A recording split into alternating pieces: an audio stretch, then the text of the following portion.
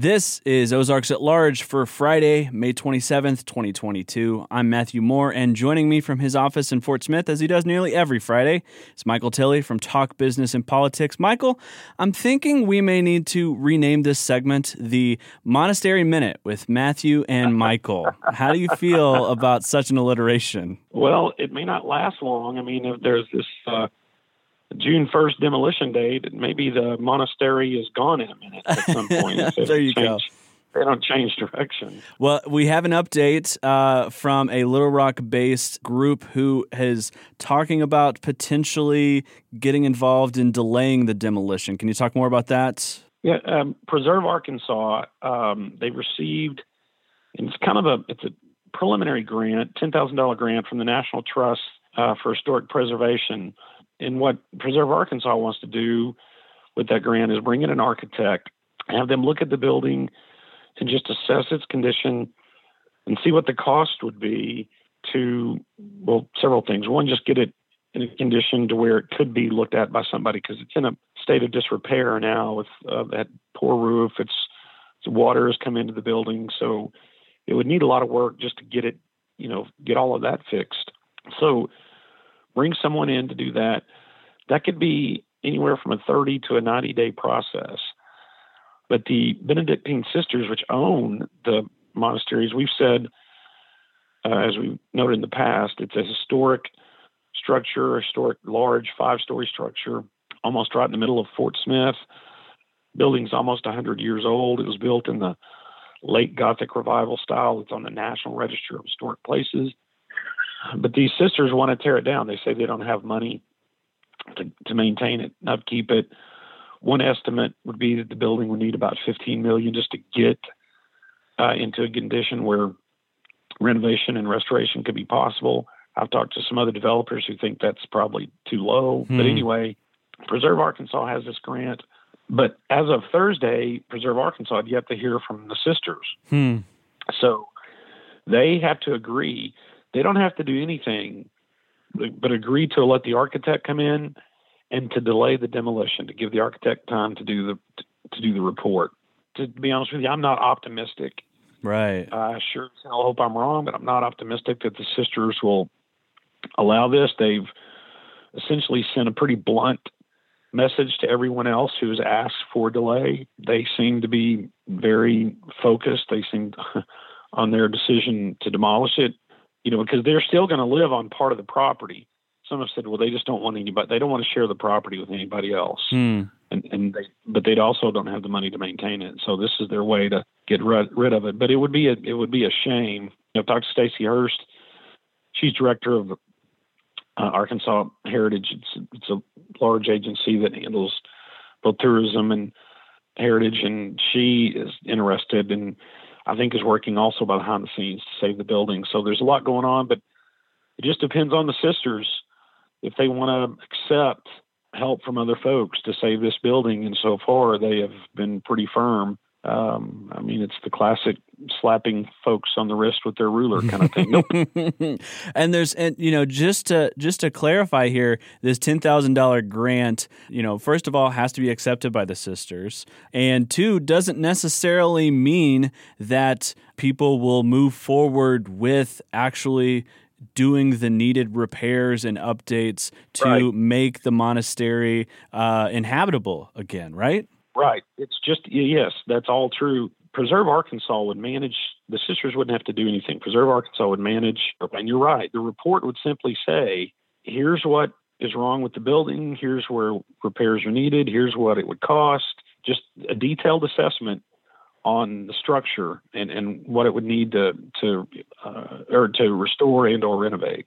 Speaking of delays and costly things in Fort Smith, the Fort Smith School District has seen an added costs and delays with the Peak Innovation Center, resulting in at least $1.6 million in added cost, according to info obtained by Talk Business and Politics. Tell us a little bit about what the Peak Innovation Center is and get us up to speed on that.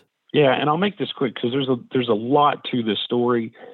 First thing I want to say is this Peak Innovation Center, it's an excellent facility, and it's going to do and is doing great work for students, not only high school students, not only in Fort Smith, but roughly 23, I think it's 23 high schools in the area where students can come to this facility from the region and get great access to workforce development skills in a wide range, from high tech to maybe low tech, if you want to call it that. But I don't think automotive work anymore is low tech. Right. If you've ever looked at an engine, but right. So it's a great facility. Our story in no way diminishes what this facility means to helping generate a good quality workforce in the region. However, the facility was delayed. Construction on it was delayed, or I should say the opening was delayed for almost a full school year. And there were added costs. And when you say $1.6 million, that's just kind of what we can prove. I think there's more, but these are what our documents show. Mm-hmm. The school officials for a long time tried to blame the delays on everyone and everybody else and everything else, the supply chain, the pandemic.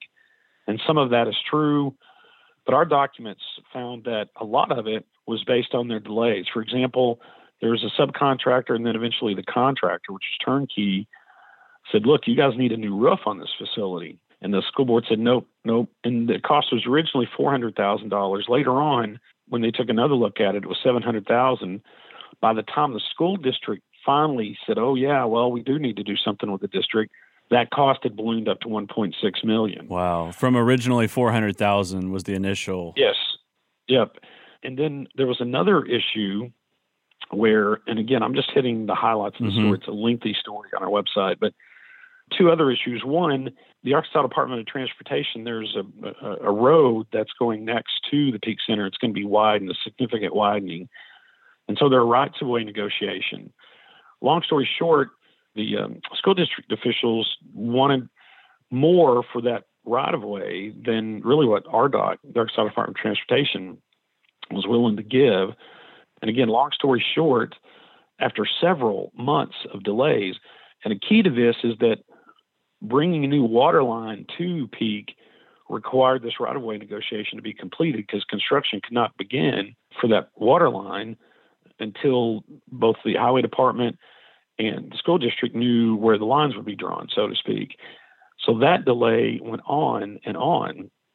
In fact, probably 4 to 5 months, and the school district finally settled for what they should have settled for originally, which meant that even though part of the building was ready to go in December of last year, they wouldn't even have water to it in time to open it, even if the contractors had it ready. And again, that wasn't publicly disclosed either to the board or citizens. There's another issue with groundwater I'm not going to get into, but it resulted in, again, more delays. There was about 41 days of delay because the school district wouldn't, many months ago, do essentially perform a fix that was recommended by the contractor. So to use another product to put inside, it's a purple board product instead of regular drywall. Getting that product, making the decision to move that, caused 41 days of delays. And look, anyone in construction will tell you that delay, time is money. So that also caused money. One last issue was that there's this thing called metal clad cabling. It's not allowed in public schools, but for some reason, the school district originally approved it. And the school district was using a consulting firm, kind of a middleman, to manage the project. That consultant approved the cabling. Well, they were well into getting this installed, and one of the school officials said, no, you can't use that. They had to go back and pull the old cabling out, put the approved cabling in. That added about 10 days of extra work and around $200,000 in increased cost. So, again, several months of delay, at least $1.6 million in added cost, because the school district and its officials either don't know how to manage construction projects or were just negligent. There's any number of reasons. And there are some other issues we have yet to get an answer on from the school district, even though we've issued several FOI requests. And we're kind of at a point we've got to figure out, do we drop it and move on, or do we, seek legal recourse or whatever? But it's just not a good look for the school district. Absolutely. Yeah. And we'll have a link to that full story on our website for folks to find. Finally here, Michael, we have last week you and I talked about the sales tax that was up for a vote. Tuesday was the primary election where Fort Smith voters voted for 2 different sales tax extensions, and both of those passed pretty easily, I would say. Yeah, I was a little surprised at the margin. You're right. The 0.25% part of the tax that would go to fire department and parks passed by almost 67%, which in a politically conservative area like Fort Smith is impressive. The 3/4% part of the sales tax voted by about 57%. Of course, it's a larger part, but that's for the sewer system work, the mandated sewer system work, and a significant new funding stream for the police department. So nice to see that pass. There was originally some opposition beginning to organize. The Fort Smith Board of Directors, in its wisdom, kind of withdrew from an original sales tax plan, went back to some of the people who opposed it, came up with a compromise plan, and that's what was voted on. So here's an example. I know we don't see it much on the national level, but here's an example of where people can compromise and get things done and move forward. And it's, as we said before, this is a continuation of a sales tax that is going to go through to 2030. When they first put the sales tax into place 10 years ago, they didn't necessarily anticipate a continuation of the sales tax. Is there any glimmer of light at the end of the tunnel that 2030 we will be able to get rid of this sales tax and we won't have to do another continuation? Yeah, who knows? Look, when the sales tax was originally put on the books, we didn't know we were going to be hit with what is now roughly about a $650 million federal order to fix the sewer system. So I think it's going to depend, the future of the sales tax is going to depend on how the city continues to meet that mandate, fix the sewer system. Hopefully by 2030, they've done enough work, the system's in good enough shape where they can get out from under that mandate. You can find more reporting from Michael Tilley at talkbusiness.net. Michael, thank you for joining us today. All right. Hey, you're welcome, sir.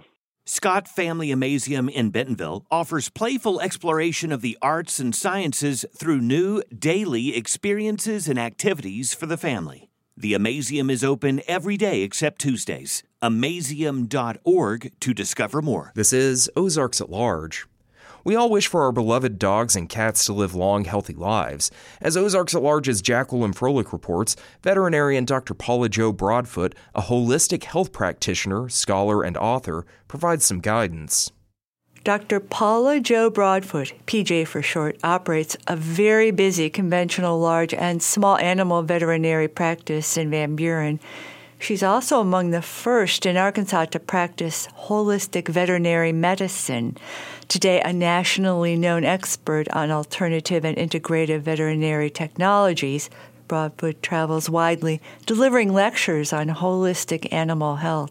I've been in practice 40 years this year, and in my own practice since 1982, which makes me a dinosaur, I think. Broadfoot clearly practices what she preaches. The long-married mother of 4 grown, thriving children and grandchildren is a picture of health. So our first question is, if humans are declared elders at age 65 and older, what about dogs and cats? That's kind of a sliding scale question because the smaller dogs tend to live longer. The bigger dogs, like Great Danes and Wolfhounds and some of those dogs, their average lifespan may only be 8 years. So if you figure the middle point of that at, like the little tiny dogs, maybe 17, 18, they may be middle-aged at 8 or 9. So I consider them aged when they start acting aged or developing the diseases of aging. Dogs especially exhibit aging based on lifestyle and breeding. 2 of the main ones, believe it or not, are overweight, that they have weight issues, and teeth. They literally, by the time they're 3 years old, many dogs have bad teeth. In humans, poor oral health is associated with increased risk of developing heart disease. It's recommended that humans brush and floss daily to remove plaque that can lead to gum disease. Animals are also at high risk for dental disease, Broadfoot says, due to commercial animal feed, which sticks to canine and feline teeth. We actually recommend raw bones for dogs, and starting early. Raw bones are really a cheap dental because you can put, once they've taken the marrow out of them, my dogs will continue to chew them like 7 or 8 months, the same bone. When the edges start getting sharp, we throw them away. But as long as the edges aren't sharp, you can put a little bit of peanut butter in them or a little raw honey, which is antibacterial, and they'll chew the same bone. Fresh, raw beef bones can be purchased from the local butcher or pet food retailers, but should only be given to dogs that can safely consume them. And many dogs will submit to toothbrushing to maintain oral health. As for cats, not so much. Cats are a little more challenging because dental toothbrushing is an adventure. They have 5 sets of weapons and they can use all of them at one time. So it's really better to feed them a species appropriate diet. The microbiome is everywhere, but the microbiome of the mouth, if it gets shifted off balance, will tend towards plaque producing. Plaque produces a biofilm that deteriorates teeth if not removed, why we humans visit the dentist twice a year. But enzyme periodontal pet oral sprays, which Broadfoot has designed and sells through her clinic, can greatly help. So it's better to keep their mouth clean in the first place. Same thing with weight. The only thing that has level 1 evidence for longevity is weight restriction. The only thing. And so the human studies were called the Crohn studies, calorie-restricted optimal nutrition. The dog studies, the original one that I know of was called the split litter study. And they fed half of the litters of Labradors to an ideal weight and half of them to a thin weight. The thin weight dogs lived across the board 2 to 3 years longer, which is significant when you're talking about a big dog. High-quality commercial dog and cat foods organically made are widely available now compared to a decade ago. And cats in particular, cats are obligate protein eaters. To make a kibble, you have to have 40 to 50% carb to hold the kibble together. And they're not carb eaters. The other thing is that they're basically desert animals, and they're designed to get their fluids out of the flesh they eat. They are not efficient drinkers. Canines, she says, have evolved with certain human cultures over millennia, so are biologically adapted to certain diets. Dogs were designed with people. I mean, they lived with people. They ate what people ate. And we actually do some kind of feeding for origin. So the little Asian dogs that come in, when they're puppies, we tell them, feed them like they're Chinese, because they sat in people's laps. They ate what people ate, a little bit of chicken, a little bit of pork, a little bit of fish, a lot of fruits and vegetables, a little bit of rice. And then we're feeding them things that they can't digest. So, and it's gacking up their teeth, they're developing a biofilm, and so we have all of this junk starting up in the mouth. Dr. Broadfoot suggests listeners search dogfoodadvisor.com to rank their purchased pet food. If they're on there, they get the recalls, if there are any, and it ranks them by stars and tells you, what's good, what's bad. So people know what they're feeding. I can tell you corn, soy, wheat, and gluten are the 4 big offenders for allergies, for their GMOs. They're sprayed with glyphosate. Glyphosate is a huge toxin. Broadfoot Clinic sells top-quality nutritional supplements for acute and chronic conditions. A popular product is Perna, brand named Glycoflex for joint health. In older dogs because of the joint issues, but it does other things. It has 9 glycosaminoglycans, 53 fatty acids, a whole array of minerals. It's a great supplement. Core vaccine regimes for puppies and kittens are critical, she says, but should be followed by alternative non-core vaccination schedules. You vaccinate for their risk factors. So, and not every year. They don't need it. They don't need those every year. You want to do as few as you need to do. And then you need to feed good food, clean water, reduce the toxicity as much as you can, and keep them thin. Well, number one, the thing that has level 1 evidence for longevity is weight restriction. Dr. P.J. Broadfoot has authored numerous journal articles and is co-author of a textbook titled Integrating Complementary Medicine into Veterinary Practice, published in 2008 by Wiley Blackwell. For Ozarks at Large, I'm Jacqueline Froelich. Last week, Ivory Bill Brewing in Siloam Springs released their latest beer. And as Ozarks at Large's Dana Carruth reports, the Restoration Ale has a distinctive and unusual ingredient. So you've probably heard of oats, barley, rye, and wheat, but what about kernza? It's not every day that a new grain gets introduced. In fact, it's been probably closer to 1,000 years since that happened. But the rollout of kernza by the Land Institute is the latest effort to help spur sustainable agriculture here in the U.S. And what better way to celebrate that than by raising a glass? Last week, Ivory Bill Brewing Company in Siloam Springs announced the release of their latest kernza-based beer. Casey Letelier co-owns the brewery with his wife, Dorothy, and says when he first heard about the new grain, he was eager to use it in a beer. I have been following the work of the Land Institute for at least a decade, getting the newsletter and kind of hearing as it sort of approached the point where it was actually usable. So I had heard a couple of years ago now that it was really close. And I had reached out and said, okay, where can I get it? The grain was developed in 2008 by the Salina, Kansas-based Land Institute, a nonprofit research group focused on sustainable agriculture. Peter Miller works with Sustainagrain, one of the suppliers of kernza, which helps recruit farmers to refine growing and cultivation techniques for the new grain, and then connects them with people like Letelier who want to buy and use kernza in their products. Sustainagrain, we're a group of farmers who are trying to develop the market for kernza and telling people about how kernza has all kinds of environmental and sustainability benefits. And last Saturday, Miller helped launch the new Restoration Kernza Ale as the featured speaker for Ivory Bill Brewing's final science hour of the spring season. We will invite a guest in who's an expert in a field to talk about something science-related and always conservation-related too. So we've had the leading expert on prairie grass restoration in Arkansas, one of the leading ornithologists, this amazing entomologist who is working on preserving habitat for the American burying beetle, someone who's working on preservation of the Illinois River. So lots of different subjects, but all united within the banner of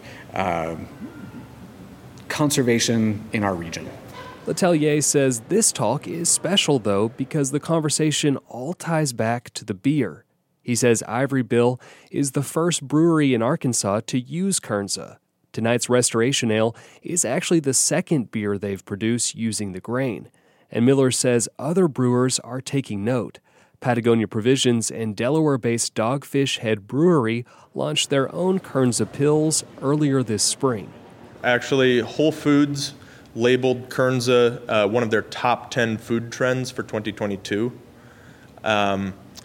We have seen national rollouts of kernza products by Patagonia Provisions, by General Mills. There are a lot of people who are very interested in this and a lot of very positive response from consumers as well. So by now, you may be wondering, what exactly is kernza and what makes it sustainable? Kernza is part of a movement to make agriculture perennial, to work more with nature than against nature. Most of the plants that we find in nature are perennials. They bloom every year. And if we can do that, then we'll actually reduce agriculture's negative impacts on the environment. And we will bring the cost of production down for farmers.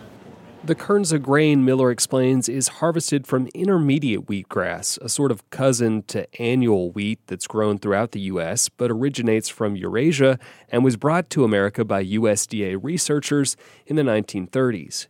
He says it took the Land Institute nearly 4 decades to develop the crop before it could be put into production. As of last year, there are about 3,500 acres of Kernza in production. Traditional agriculture uses annual grains, where we plant them, we harvest them, we till them, and then we plant again, and it's just a one-year cycle with that grain. A perennial is planted once, you can harvest it, and then next year comes along and you can harvest again, and you haven't had to plant and you haven't had to till during that season. Standing in the brew room, Miller points to a long poster hanging from a lofty pillar to his left.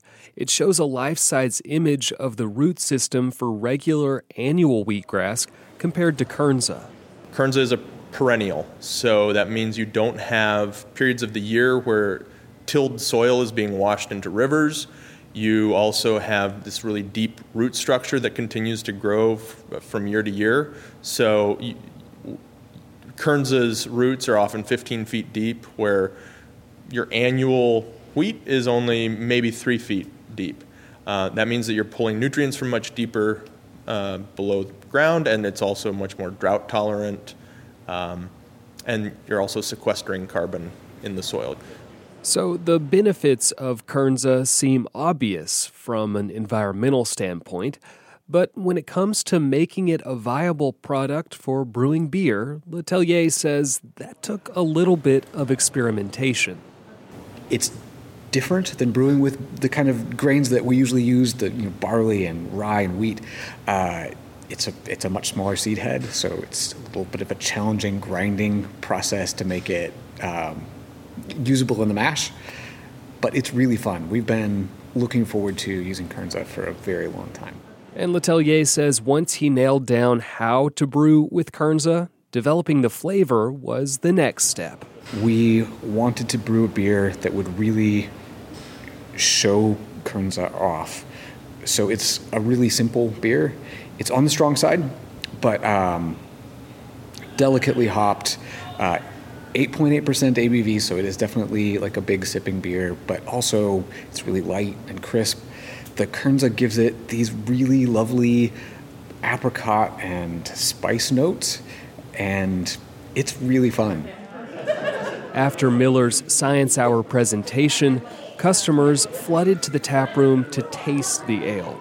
Andrew Whitney, who drove in from Tulsa with his family, says he was surprised by the taste. But this is fantastic, man. I would never have guessed it's 8.5 or 8.8. Yeah. It drinks more like a 5.5, like a session beer. So it's real crisp and clean for being an unknown grain to me. I'd never heard of Kernza before seeing the Ivory Bill post about it. So. And Siloam Springs native Bethany Smith says she appreciated learning about the agriculture involved in taking the beer from crop to tap. There were a lot of things that I learned. Like, my grandparents were farmers, and so I grew up on their farm, but they were tomato farmers, so very different kind of farming. And so I'm familiar with the language a little bit, but it's so outside of my normal, so I feel like I just learned a lot. And I think it's just important to educate ourselves about what we are consuming and what we can consume. And Letellier says ultimately that's the goal, to not only make good beer, but to help those who drink it understand how what they consume affects their environment.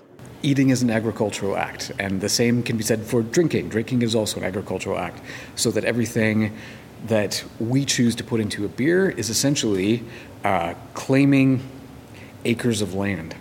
And so, the acres of land we are like using Kernza, that's land that's not blowing away, and land that like Peter was saying, it's actually sequestering carbon, not losing it.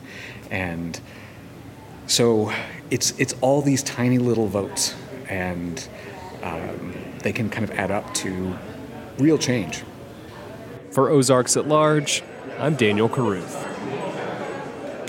This is Ozarks at Large. I'm Timothy Dennis. The local band Modeling is preparing for an album release show taking place this evening at George's Majestic Lounge in Fayetteville. The band is comprised of brothers Quinn, Ryan, and Connor Brogren. The three stopped by the Furman Garner Performance Studio earlier this week to talk about the show and to talk about the new album titled Somewhere Before. It started out in the beginning of 2020, like right when the pandemic hit. we were recording our first single, Lodestone, and it was originally going to be an EP because we had all these plans to start playing shows and being more active as a live band on top of recording an EP.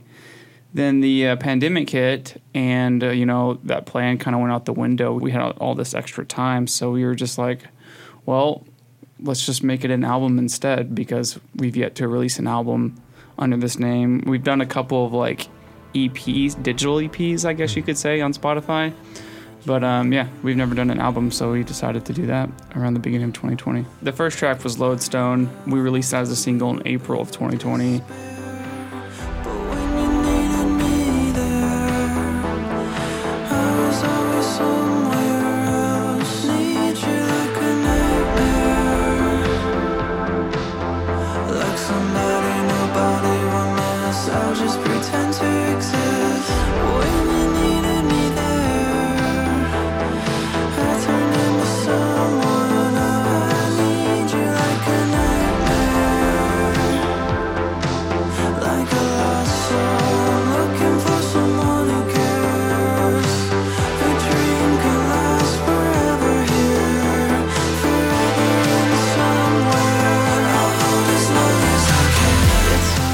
After that, we decided to start working on another one called Low Fantasy. It was just kind of like, what was the most inspiring song next? It wasn't a real, strategic plan or process. There was, an initial aesthetic that we were going for. I used to be a photographer, so I like looking at images of things and take a lot of photographs, or I did. But, yeah, I had this blog that I had put together of a lot of, I'm not sure exactly the style of the photography, but it's a lot of urban night photography made to look like film, and it kind of has a cyberpunk vibe, but it's very realistic looking too. It's lots of shots in Japan and Tokyo with neon lights and stuff. It just had a cool atmosphere to it. And so I made this blog with all these photographs, and I was thinking I wanted our EP at the time to sort of sound like what these photographs looked like to me, which that sort of inspired a lot of the synthesizer. I mean, we were always obsessed with synthesizers, but that sort of gave us a direction for the album.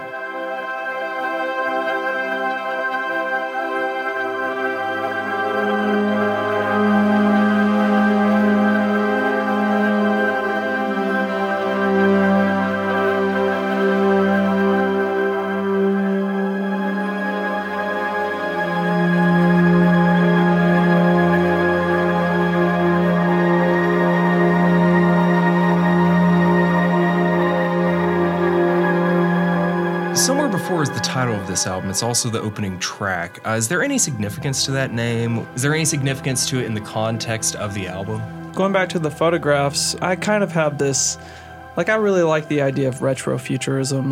I like that concept, and it's just something that I was kind of just not really obsessing over, but just very interested in.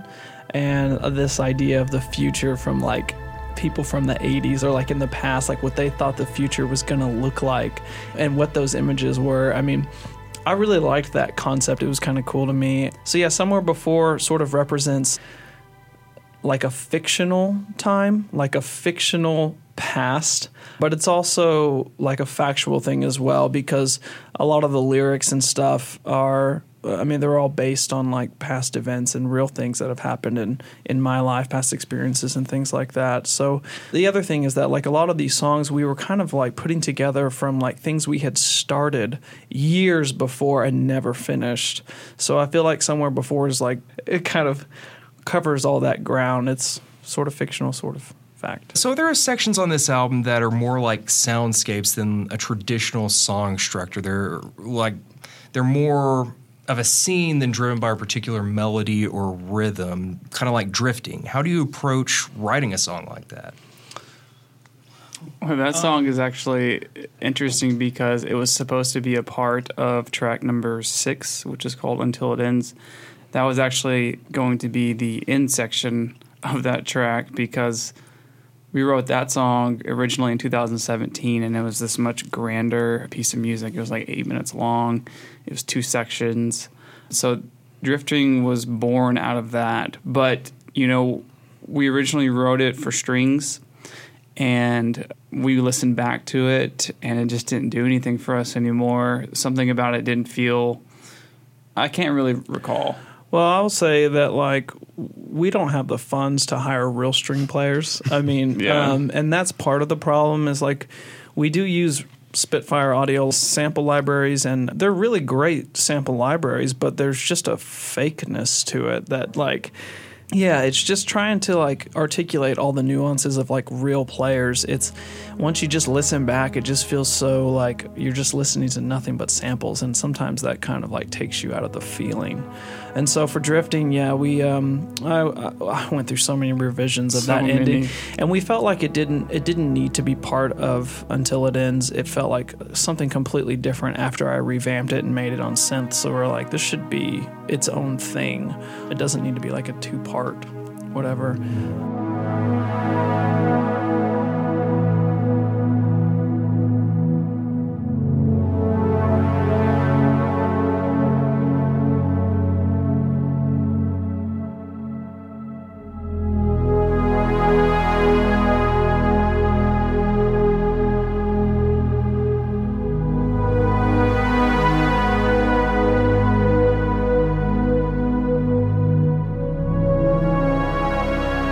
What you were saying with, like, the scenery and, like, the filmic aspect thing, like, yeah, a lot of our music, when we are writing it, we are just watching, like, scenes from movies or, like, muted clips of scenes of movies on YouTube. And for that one in particular, I was watching the runway scene from Neon Demon, which is like a, what's his name?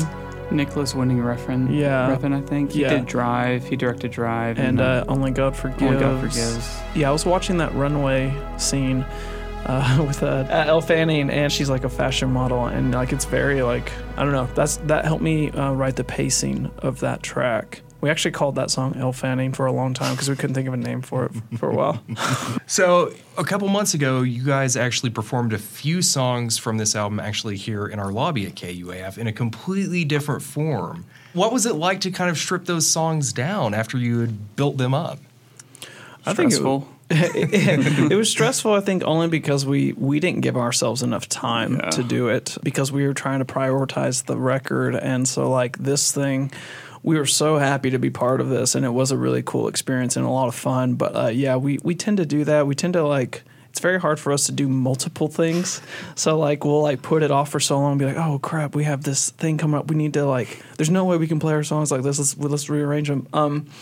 That's the only reason why it was stressful. But other than that, it was a really awesome learning experience for us. Because I feel like when we strip down a lot of the things that are in the songs, like, my fear was that it wouldn't sound like a song anymore, but that wasn't the case. It was kind of nice to hear the space within the track and be like, okay, like, and I think it influenced us moving forward after this to approach songwriting a little bit differently. So we're actually kind of grateful that so thank you for having us. Yeah, of course. I mean, just simple arranging of these tracks, like, just kind of changed how we looked at our songwriting, I think. We tend to overthink things a lot, and when we had to take things back, we didn't have enough time to overthink it. Yeah, and, it was quick. Yeah, based off instinct. Yeah, it was more instinctive, and, like, we actually got a good reaction from the people who came. Like, yeah, it was a cool learning experience.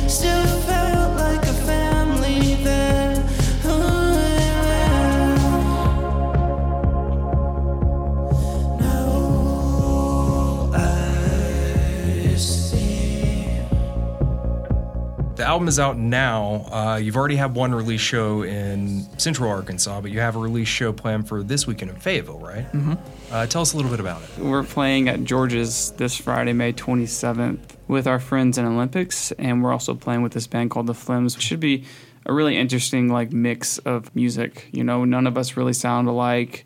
So, yeah, it's going to be a late show. I think it starts around like 9:30 or something like that. Something Probably like ends that, around 12:45. But yeah, I'm really excited to finally, in my head, end this cycle for this album. Again, like it just came out, but like this kind of closes it for me. We still have so much to do with like making a couple of homemade videos and whatnot for some tracks, but this it just feels good to move on. You know, after working on it for so long. After this cycle is closed, as you say, what's on the horizon? What have y'all got coming up? Well, we plan to put out another EP before the end of the year, probably like a 3-track EP, something kind of simple. For me, well, I think all of us, once you finish something that's been like looming over you and is so heavy, like I feel like really creative after finishing something. Yeah. Or just inspired because that's done with, and I feel like I have room to think about other things. So that's what we want to do. That's basically we do it. have like, I don't know if you would call it like a tour, but like we do have a lot of shows in which we're going to be playing to promote the album. But yeah, as Ryan said, after that, we do really want to try to get into putting out an EP because we do have a lot of new ideas musically that we want to experiment with. Yeah, so that's the plan. Gotcha. How's the best way for people to keep up with you, keep up with your music, keep up with what you've got going on? I would say maybe Instagram would be the best I'm just place. going to give our website because in a couple of years, if this is still live out there, Instagram might not even matter. So Yeah. I'm just going to say you can check us out at modelingmusic.co, and you'll find all of our links to Instagram and all that other stuff. But our Instagram is at Modeling Music if you do want to follow us now. Yeah, that's Yeah. where we post most of our stuff. And we're on YouTube and TikTok and Facebook and all this stuff, but I feel like, yeah, Instagram's probably where we do the most stuff. I gotcha. Yeah. Well, I think that's all the questions I have for you, unless there's anything I neglected to ask, anything I forgot, anything you'd like to add in there, any of you? I want to say huge thank you to you, Timothy, for having us on at KUAF, and thank you to Mid-America Arts Alliance, did I say that correctly? Yep.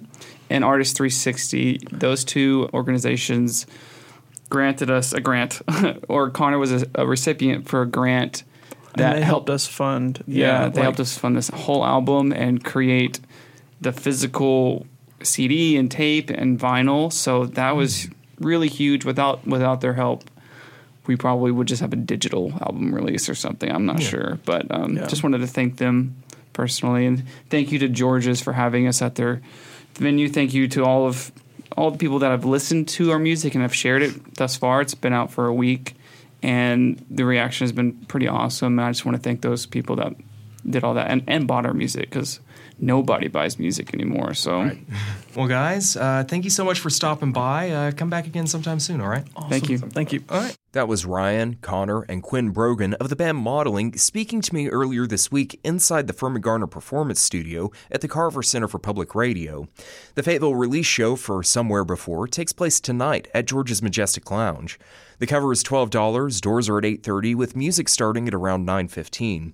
The band's Olympics and the Flims are also on the bill. You can find out more about modeling at modelingmusic.co or on Instagram at modelingmusic. This is Ozarks at Large. Ozarks at Large is underwritten, in part, by the Walton Family Charitable Support Foundation. KUAF is supported by Pack Rat Outdoor Center, a small business family-owned in Fayetteville since 1973. Pack Rat is dedicated to community, conservation, and waste reduction. A schedule of local cleanups, full moon hikes, and pint night events is available online at packradoc.com. This is Ozarks at Large. I'm Matthew Moore. Pastor Clint Schneckloth of Good Shepherd Lutheran Church in Fayetteville is an avid reader. Today, before Monday's unofficial start of summer, he rounds out his list of suggested spring reads with Ozarks at Large's Kyle Kellums with an epic historical novel by Olga Tokarczuk. The Books of Jacob, or A Fantastic Journey Across 7 Borders, 5 Languages, and 3 Major Religions, not counting the minor sects. Told by the dead, supplemented by the author, drawing from a range of books and aided by imagination, the which being the greatest natural gift of any person that the wise might have it, for a record, that my compatriots reflect, laypersons gain some understanding, and melancholy souls obtain some slight enjoyment. It better be 1,000 pages, right? That's a big promise. It sounds incredibly interesting. Well, and that's the kind of subtitle that you would have on, like, say, 17th and 18th century novels that were also really long. Right. Which appropriately, so the Books of Jacob is about or it takes place in that period. So the Olga Tokarczuk she's a Nobel Prize winner. She's from Poland, so this is translated from Polish. I brought these books that we've been talking about to kind of think about this region. And, of course, the main place that Ukrainians have been fleeing Poland during the war has been Poland. To a lesser degree, Slovakia, which is where I used to live, in eastern Slovakia. And so that's on my mind a lot. And the thing to know about that whole region, so really kind of roughly Poland, Slovakia, Ukraine, is it has been run over back and forth by the tug and pull of, political forces for a very long time. And in the meantime, in the actual areas where that just running them over, the like a quarter of the Polish people died during the Second World War or something, just insane like that. There's been the maintenance of this really beautiful and strange culture or cultures and whole like language groups that you don't even know about until you kind of live there for a while. An example, and I know this is digressing from this book, but like an example would be when we lived in eastern Slovakia, the Rusine people live in northeastern Slovakia, southeastern Poland, and western Ukraine. They don't even have their own country, but it's their own. They have a language, which is kind of like Slovak, but with the Cyrillic alphabet. And so, like, if you go into those parts of any of those three countries, you'll see signs up in Rusine. But they've been divided three ways by the way, the West laid down the national borders after the Second World War. Well, the Books of Jacob is about the diversity of cultures that were in this region and honestly kind of how influential and I don't know what another word is for this, but essentially there was a lot of wealth in these communities. They've had a lot of impact, but in odd ways so that they don't get the attention of like the West in quite the same way that other things do, right?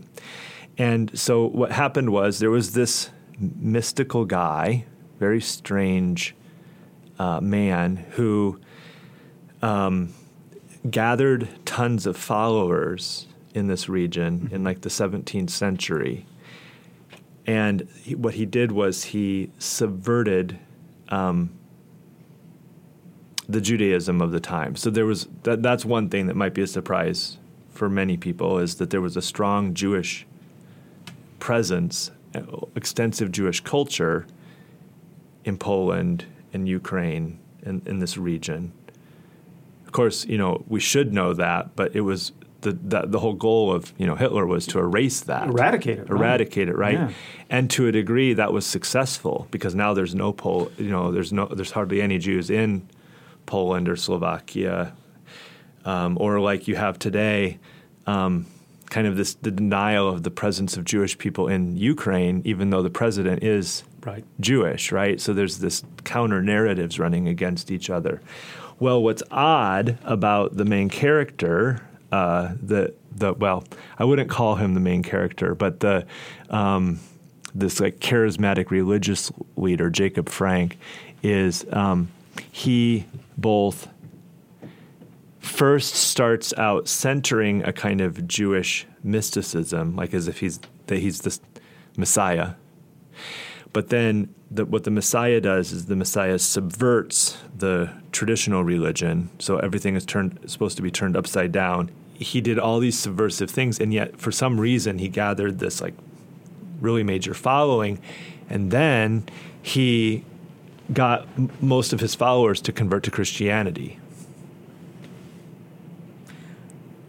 Okay, I mean, right? So that's what Olga's talking about in terms of the crossroads of these religions, but the way she comes at it is she really wants the reader to come into that world, but not just like as in kind of this classic first-person narration kind of thing that's so popular in novels.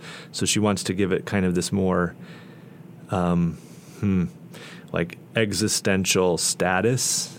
And so she comes at it in a much more distanced way. The voice is a very intentional choice in this novel. What she calls I think she calls it like fourth-person narration. She famously, before this was published, when she received the Nobel Prize, she gave this really important lecture at the Nobel Prize about the problems of narration in novel writing. And so this is obviously her experiment in trying to push the boundaries of how you write a novel and voice and all that kind of thing. But then what also you get all of these little very detailed forays into the culture of the place. A strong sense of how people dressed and lived. That's one of the things I'm loving the most about the novel. So the people in this period, although they were, say, Jewish or Christian or whatever their main religions were, they also practiced a lot of the things that you imagine from the more of the Middle Ages or the medieval, So they cast a lot of spells. They have a lot of rituals to try to do things. And one of the events that happens is at a wedding, there's this older woman who is dying. And if she were to die, then that would take precedence over a wedding that's supposed to happen that's very important in the community. So the rabbi comes in and does this ritual to keep her alive. Long enough for the wedding to take place, but then he loses the thing that did the spell to keep her alive, and so since they can't find it, she can't die. So that's the kind of the magical realism kind of thing, which you see in a lot of...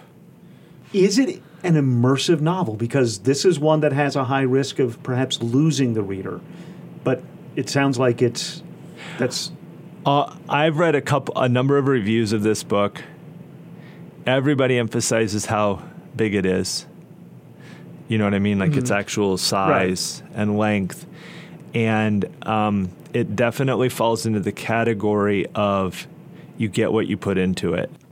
If you want one thing that you could read that would make you think completely differently about the present moment in Eastern Europe at this intersection between the West and the East, by going backwards into the past, this book does that in spades. That was Pastor Clint Schneckloth of Good Shepherd Lutheran Church in Fayetteville, speaking with Ozarks at Large's Kyle Kellums inside the Anthony and Susan Hoy News Studio.